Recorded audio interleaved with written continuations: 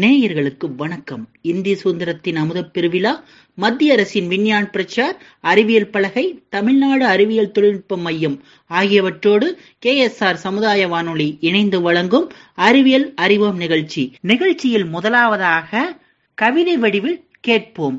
கவிதையை எழுதியவர் சுதர்சனா, கவிதையை வாசிப்பவர் சிவஸ்ரீ அவர்கள். வாங்க நேயர்களே.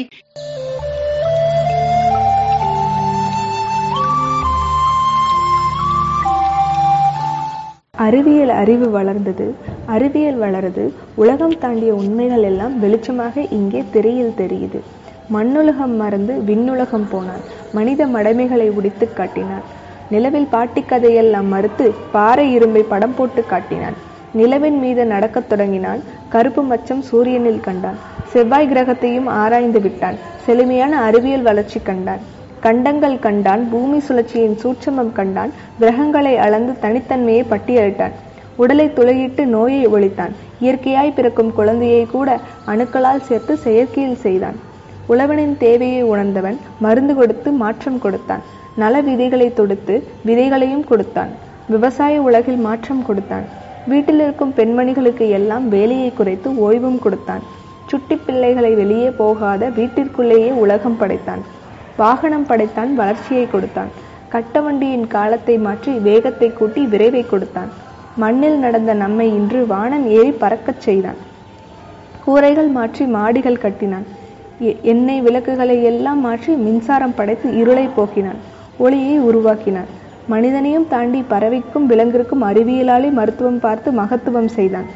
கண்டங்கள் பாயும் தொழில்நுட்பம் படைத்தான். எல்லைகள் தாண்டும் பேச்சும் கொடுத்தான். உலகில் உள்ளம் உறவுகள் எல்லாம் ஒற்றை திரையில் ஒன்றாய் இணைத்தான். வளரும் குழந்தையின் வளர்ச்சியை அதை வெளியால் பார்க்கிறாள் தாயும். அதை பிறந்த பின்னே குழந்தையும் கூட பேசி சிரிக்குது அழகாய் போனில். எல்லைகள் இல்லாத அறிவியல் இதை அளவோடு பகிர்ந்தால் அனைவருக்கும் நன்மை. இல்லாவிட்டால் உலகம் போகும், இருந்த இடத்திற்கே மீண்டும் திரும்பும்.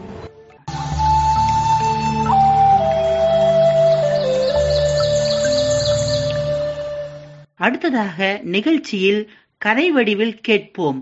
கதையை எழுதியவர் ஹரிணி, கதை சொல்பவர் பாலு சந்திரா.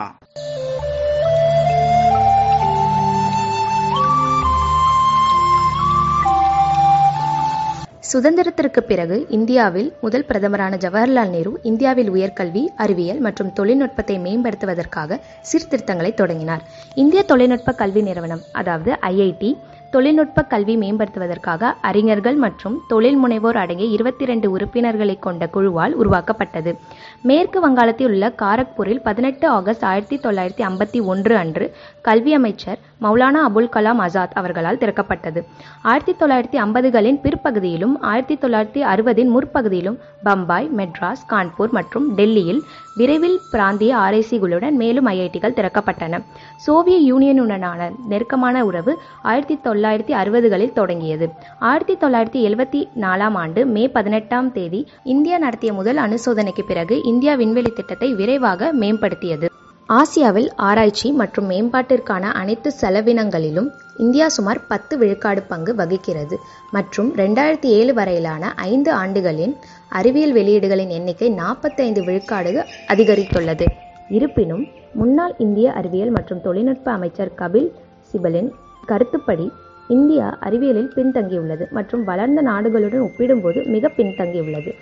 இந்தியாவில் 10 லட்சம் மக்கள் தொகைக்கு 140 ஆராய்ச்சியாளர்கள் மட்டுமே உள்ளனர்.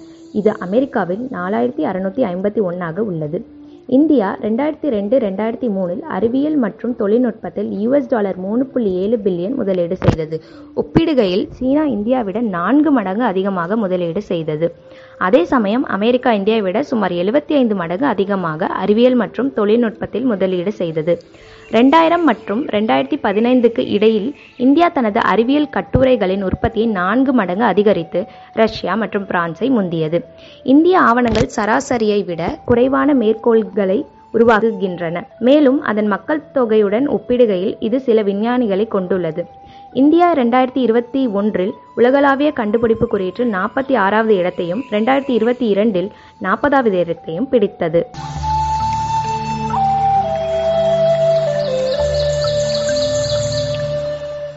இன்னைக்கு நிகழ்ச்சியில அறிவியல் துறையில் இந்தியாவின் வளர்ச்சி குறித்து ஆசிரியர் பாலமுருகன் வழங்குவதை கேட்போம்.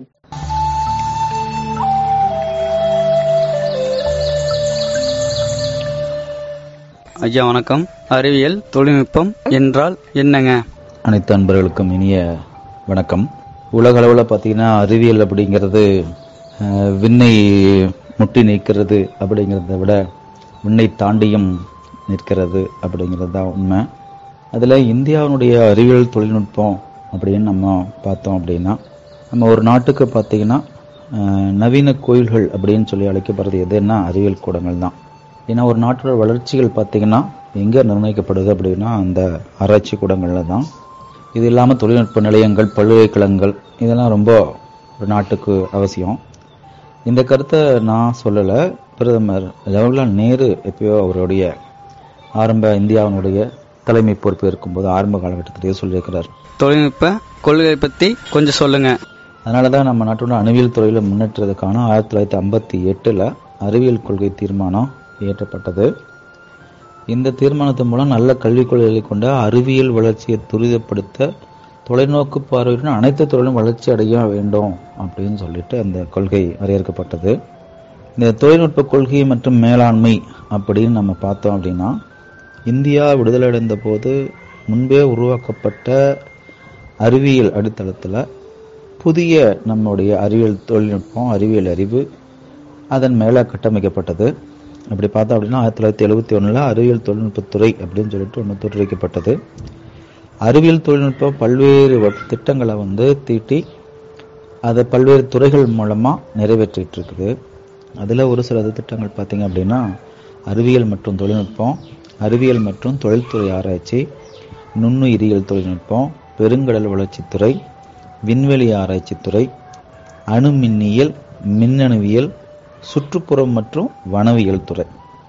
இது தவிர பல்வேறு அமைச்சங்கள் சார்ந்த துறைகளும் இதில் ஈடுபடுத்தப்பட்டிருக்குது.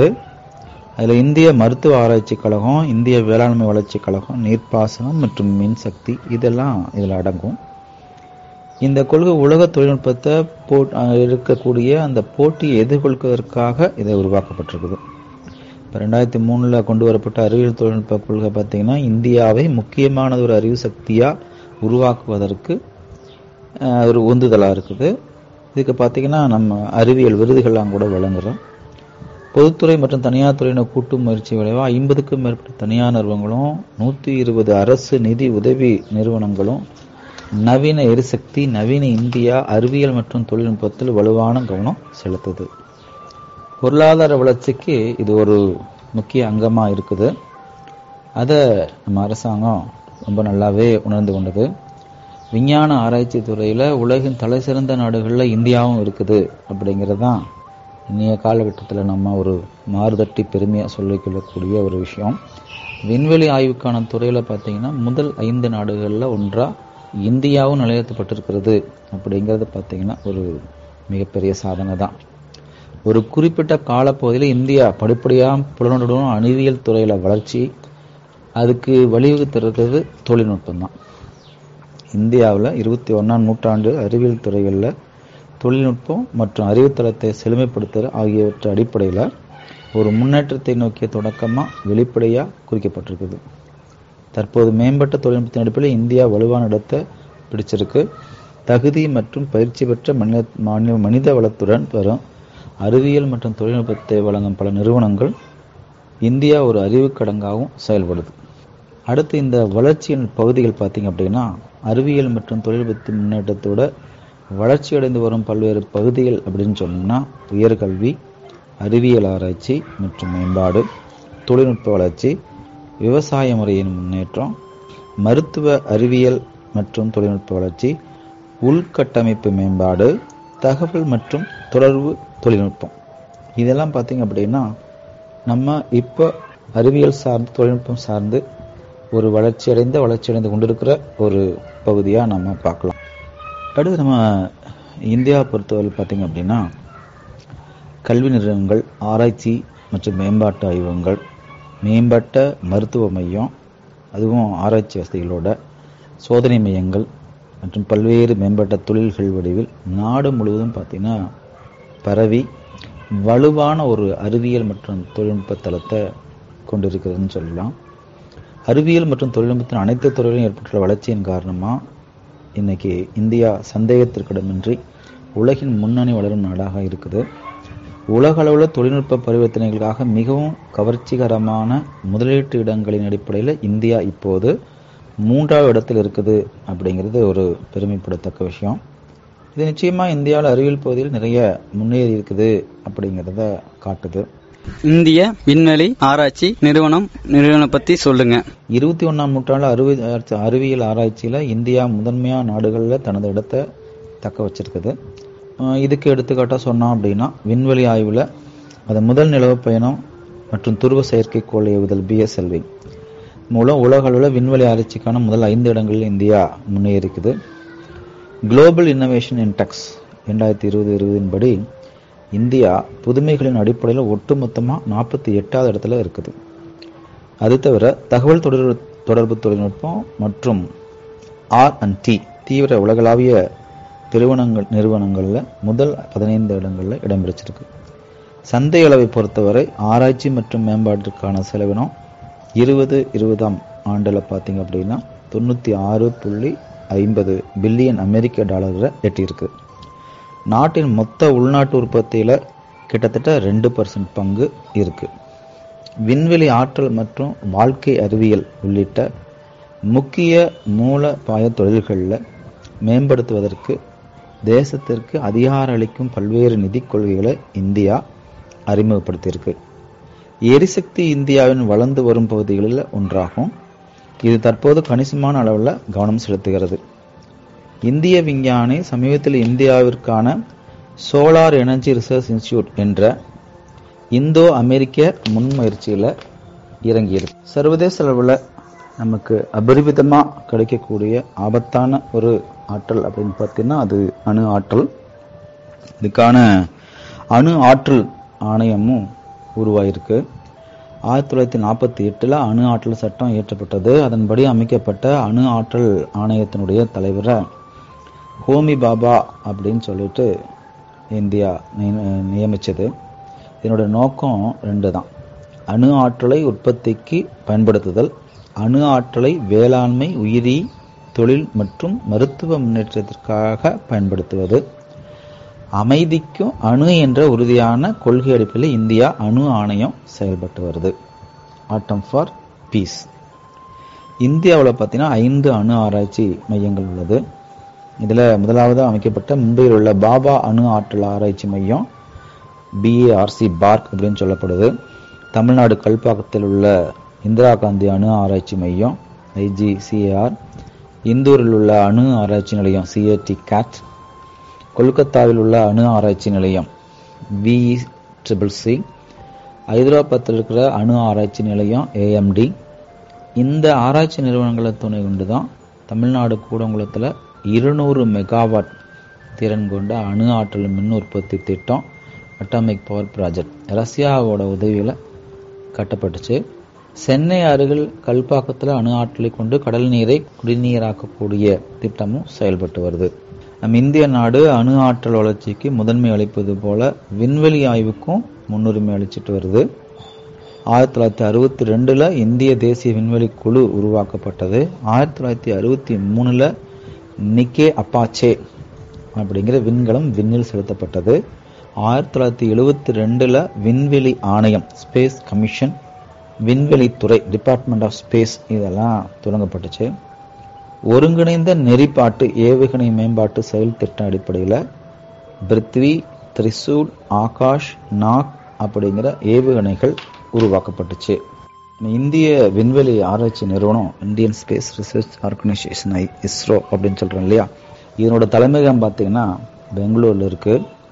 இதன் முக்கிய நோக்கம் விண்வெளி தொழில்நுட்பத்தை குறிப்பா தொலைபேசி தொடர்பு, தொலைக்காட்சி ஒளிபரப்பு, வானிலை, இயற்கை வளங்களை கண்டறிதல் இவற்றிற்கான பயன்பாட்டை தெரிஞ்சுக்கிறதுக்காகவும் அதை கண்டுபிடிச்சு பயன்படுத்துறதுக்காகவும் செயற்கைக்கோளை உருவாக்குறது, அதை செயற்கைக்கோளை தயாரித்து விண்ணில் ஏவுவதற்கு உண்டான விண்கலங்களை தயாரிக்கிறது.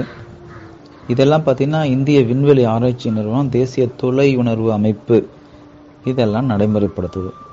இந்திய விண்வெளி திட்டத்தின் தந்தை அப்படின்னு சொல்லி அழைக்கப்படுற ஹோமி பாபா விண்கலங்களை உருவாக்குவதில் நிபுணர். இவரது இடைவிடாத முயற்சியின் விளைவாகவே விக்ரம் சாராபாய் விண்வெளி மையம் உருவாச்சு. இது கேரள மாநிலம் திருவனந்தபுரம் தும்பாவில் உள்ளது. இங்கு ஏவுகணை செலுத்தும் தளம், ராக்கெட் லான்ச்சிங் ஸ்டேஷன். நல்லா சொன்னீங்க. ஸ்ரீஹரி கோட்டா பத்தி சொல்லுங்க. ஸ்ரீஹரிகோட்டா அப்படிங்கிறது ஆந்திராவில் இருக்கக்கூடிய ஒரு கடற்கரை பிரதேசம். இந்த ஸ்ரீஹரிகோட்டா ஆந்திராவில் உள்ள விண்வெளி துறைமுகம் அப்படின்னு சொல்லலாம். 170 கிலோமீட்டர் பரப்பளவுள்ள இந்த ஆந்திர கடற்கரை தீவு தான் விண்கலம் செலுத்தும் களம். இங்குள்ள ஷார் மையத்திலிருந்து 1971 முதல் ரோஹிணி செயற்கைக்கோள் செலுத்தப்பட்டது. கடந்த ஆண்டுகளில் SLV, ASLV, BSLV இது மாதிரியான ஏவுகணையும் விண்ணில் செலுத்தப்பட்டது. இந்திய தேசிய செயற்கைக்கோள் அமைப்பை பத்தி கொஞ்சம் சொல்லுங்க. இந்திய தேசிய செயற்கைக்கோள் அமைப்பு அப்படின்னு பார்த்தீங்கன்னா 1983 இன்சாட் விண்ணில் செலுத்தப்பட்டது. 1991 இன்சாட் 1D விண்ணில் செலுத்தப்பட்டது. 1993, 99, 2000 இந்த ஆண்டுகளில் INSAT 2B, 2C, 2D, 2DD இதெல்லாம் விண்ணுக்கு அனுப்பப்பட்டது.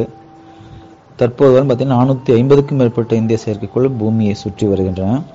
இவற்றின் மூலம் தொலைத்தொடர்பு, தொலைக்காட்சி ஒளிபரப்பு, வானிலை முன்னறிவிப்பு, பேரழிவு எச்சரிக்கை, தகவல் பரிமாற்றம், வானொலி ஒலிபரப்பு, கல்வி மற்றும் தொழில் பயிற்சி பற்றிய நிகழ்ச்சிகள் விண்ணிலிருந்து மண்ணிற்கு அனுப்பப்படுகிறது. நல்லா சொன்னீங்க. நவீன இந்திய அறிவியல் தொழில்நுட்ப பத்தி கொஞ்சம் சொல்லுங்க. செயற்கைக்கோள்கள் பார்த்தீங்கன்னா ஆரியபட்டா 1975 இந்திய விஞ்ஞானி வடிவமைக்கப்பட்ட முதல் செயற்கைக்கோள் 1975 ஏப்ரல் 19 சோவியத் நாட்டிலிருந்து விண்ணில் பூமிக்கு அருகாமையுள்ள சுற்றுவழிக்கு அனுப்பப்பட்டது. இதன் இயக்கம் பூரி ஸ்ரீஹரிகோட்டா மையத்திலிருந்து அனுப்பப்பட்டுச்சு. இப்போ 21ஆம் நூற்றாண்டில் பல்வேறு தொழில்நுட்ப வணிக இன்குபேட்டர்கள் ஏற்றம் கொண்டுள்ளது. அவை வளரும் யோசனைகளை வளர்க்க திட்டமிட்டுள்ளது. இதனால் அறிவியல் எண்ணத்தை வணிகமயமாக்கலுடன் இணைக்கிறது. வளர்ந்து வரும் செயற்கை நுண்ணறிவின் அடிப்படையில் இந்தியா தேசிய செயற்கை நுண்ணறிவு வியூகத்தின் தொடக்கத்தில் முன்னேற்றம் கொண்டுள்ளது. இதன் மூலம் செயற்கை நுண்ணறிவின் திறனை ஆராய்வதற்கு வழிவகுத்துள்ளது. விஞ்ஞான வளர்ச்சி பத்தி கொஞ்சம் சொல்லுங்க. விஞ்ஞான வளர்ச்சிக்கான நிதியுதவிக்கான அணுகல் இந்தியாவுடன் இருந்தாலும் விஞ்ஞான படப்பிடிப்பை நிறைவு செய்யும் வகையில் கல்வியும் ஒரே நேரத்தில் உருவாக வேண்டும். சீனா ஆண்டுதோறும் சுமார் 20,000 PhD பட்டம் பெறுகிறது. மேலும் இந்த நாடுகளுடன் போட்டியிட இந்தியா தனது கல்வி உந்துதலை கண்டிப்பா வளர்த்துக்கணும். Innovation in science pursuit for inspire research inspire திட்டம் அப்படிங்கிறதெல்லாம் பார்த்தீங்கன்னா மாணவர்களுக்காக இளம் விஞ்ஞானிகளை ஊக்குவிக்கிறதுக்காக ஒரு தரமான விஞ்ஞானிகளை உருவாக்குறதுக்காக 2000க்கு பிறகு இந்தியா ஒரு அருமையான ஒரு திட்டத்தை செயல்படுத்தி வருகிறது. இந்தியாவில் பெரும்பாலான மாணவர்கள் தொழில்துறை தொழில் வாய்ப்புகள் காரணமாக அடிப்படை அறிவியலை படிப்பதை விட தொழில்நுட்பத்தை தேர்வு செய்கிறார்கள். இளம் திறமையாளர்களை அடிப்படை அறிவியலை பெறுவதற்கு ஊக்குவிப்பதற்காக இந்தியா இந்த பகுதியில் பணியாற்ற வேண்டும் அப்படிங்கிறது தான் எல்லாத்துடைய எண்ணமும். இந்திய அறிவியல் கல்வி மற்றும் ஆராய்ச்சி நிறுவனங்களை நிறுவது, இளங்கலை மற்றும் பட்டதாரி நிலைகளை அடிப்படை அறிவியலை வளர்ப்பது, இந்த முயற்சியெல்லாம் இந்தியா தற்போது எடுத்து வருது. பல பல்கலைக்கழகங்கள், உதாரணமாக கொல்கத்தா பல்கலைக்கழகம் பிஎஸ்சி பிடெக் படிப்புகளுக்கு பிந்தைய திட்டங்களை மாணவர்களுக்கு அறிவியல் மற்றும் தொழில்நுட்பம் ஆகிய இரு கண்ணோட்டங்களையும் சேர்த்து வழங்குவதை நோக்கமாக கொண்டிருக்கிறது. இப்போ இருக்கக்கூடிய ஒரு மிகச்சிறப்பான தொழில்நுட்பங்களில் ஒன்று என்ன அப்படின்னு பார்த்தீங்கன்னா நேனோ தொழில்நுட்பம்.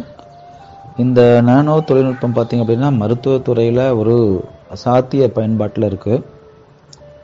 இது இந்த மருத்துவத்துறையில் மட்டும் இல்லாமல் மற்ற துறைகள்லையும் இது ரொம்ப பயன்மிக்கதாக இருக்குது. நம்ம நாட்டில் பார்த்திங்க அப்படின்னா அணுசக்தி துறை மற்ற துறைகளோட இந்த நேனோ தொழில்நுட்பமும் பார்த்திங்கன்னா சிறப்பாக நல்ல ஒரு பயனுள்ள வகையில் வளர்ந்துட்டு வருது. நமக்கு இந்த அறிவியல் வளர வளர அந்த தொழில்நுட்பம் வளர வளர நமக்கு நிறைய சவால்களும் இருக்குது. ஆனால் இந்த அறிவியல் தொழில்நுட்பம் நமக்கு ஒரு சிறப்பான எதிர்காலத்தை உருவாக்குங்கிற ஒரு நம்பிக்கையும் நமக்கு கொடுத்துருக்குது. அந்த வகையில் பார்த்திங்க அப்படின்னா 21ஆம் நூற்றாண்டில் இந்தியா மிகப்பெரிய ஒரு அறிவியல் வளர்ச்சியில் ஒரு சாதனை புரிஞ்சிருக்குது அப்படின்னு சொன்னால் அது மிகையாகாது. இது பார்த்தீங்கன்னா அந்த அறிவியல் தொழில்நுட்பம் அப்படிங்கிறது தொழில்துறையில் ஒரு மிகப்பெரிய ஒரு புரட்சியை ஏற்படுத்தி இருக்குது. அதே மாதிரி மக்களுடைய வளர்ச்சி பாதையிலையும் தகவல் தொடர்புலையும் ஒரு மிகப்பெரிய வளர்ச்சியை எட்டியிருக்குது. இது மேலும் மேலும் வளரணும். இந்தியா 5ஆம் இடத்துல இருக்கிறத மேலும் மேலும் அடுத்த இடத்துக்கு அடுத்த 10 ஆண்டுல முன்னேறும் அப்படின்னு சொல்லி ஒரு நம்பிக்கையோட இந்த கருத்துக்களை நான் தெரிவிச்சுக்கிறேன். ஐயா, இதுவரைக்கு அறிவியல் தொழில்நுட்பம் பத்தி மிக நல்லா சொன்னீங்க. எனக்கும் புரிஞ்சது, எங்க நேருக்கும் புரிஞ்சிருக்கும். ரொம்ப சந்தோஷங்க. போயிட்டு வரேங்க.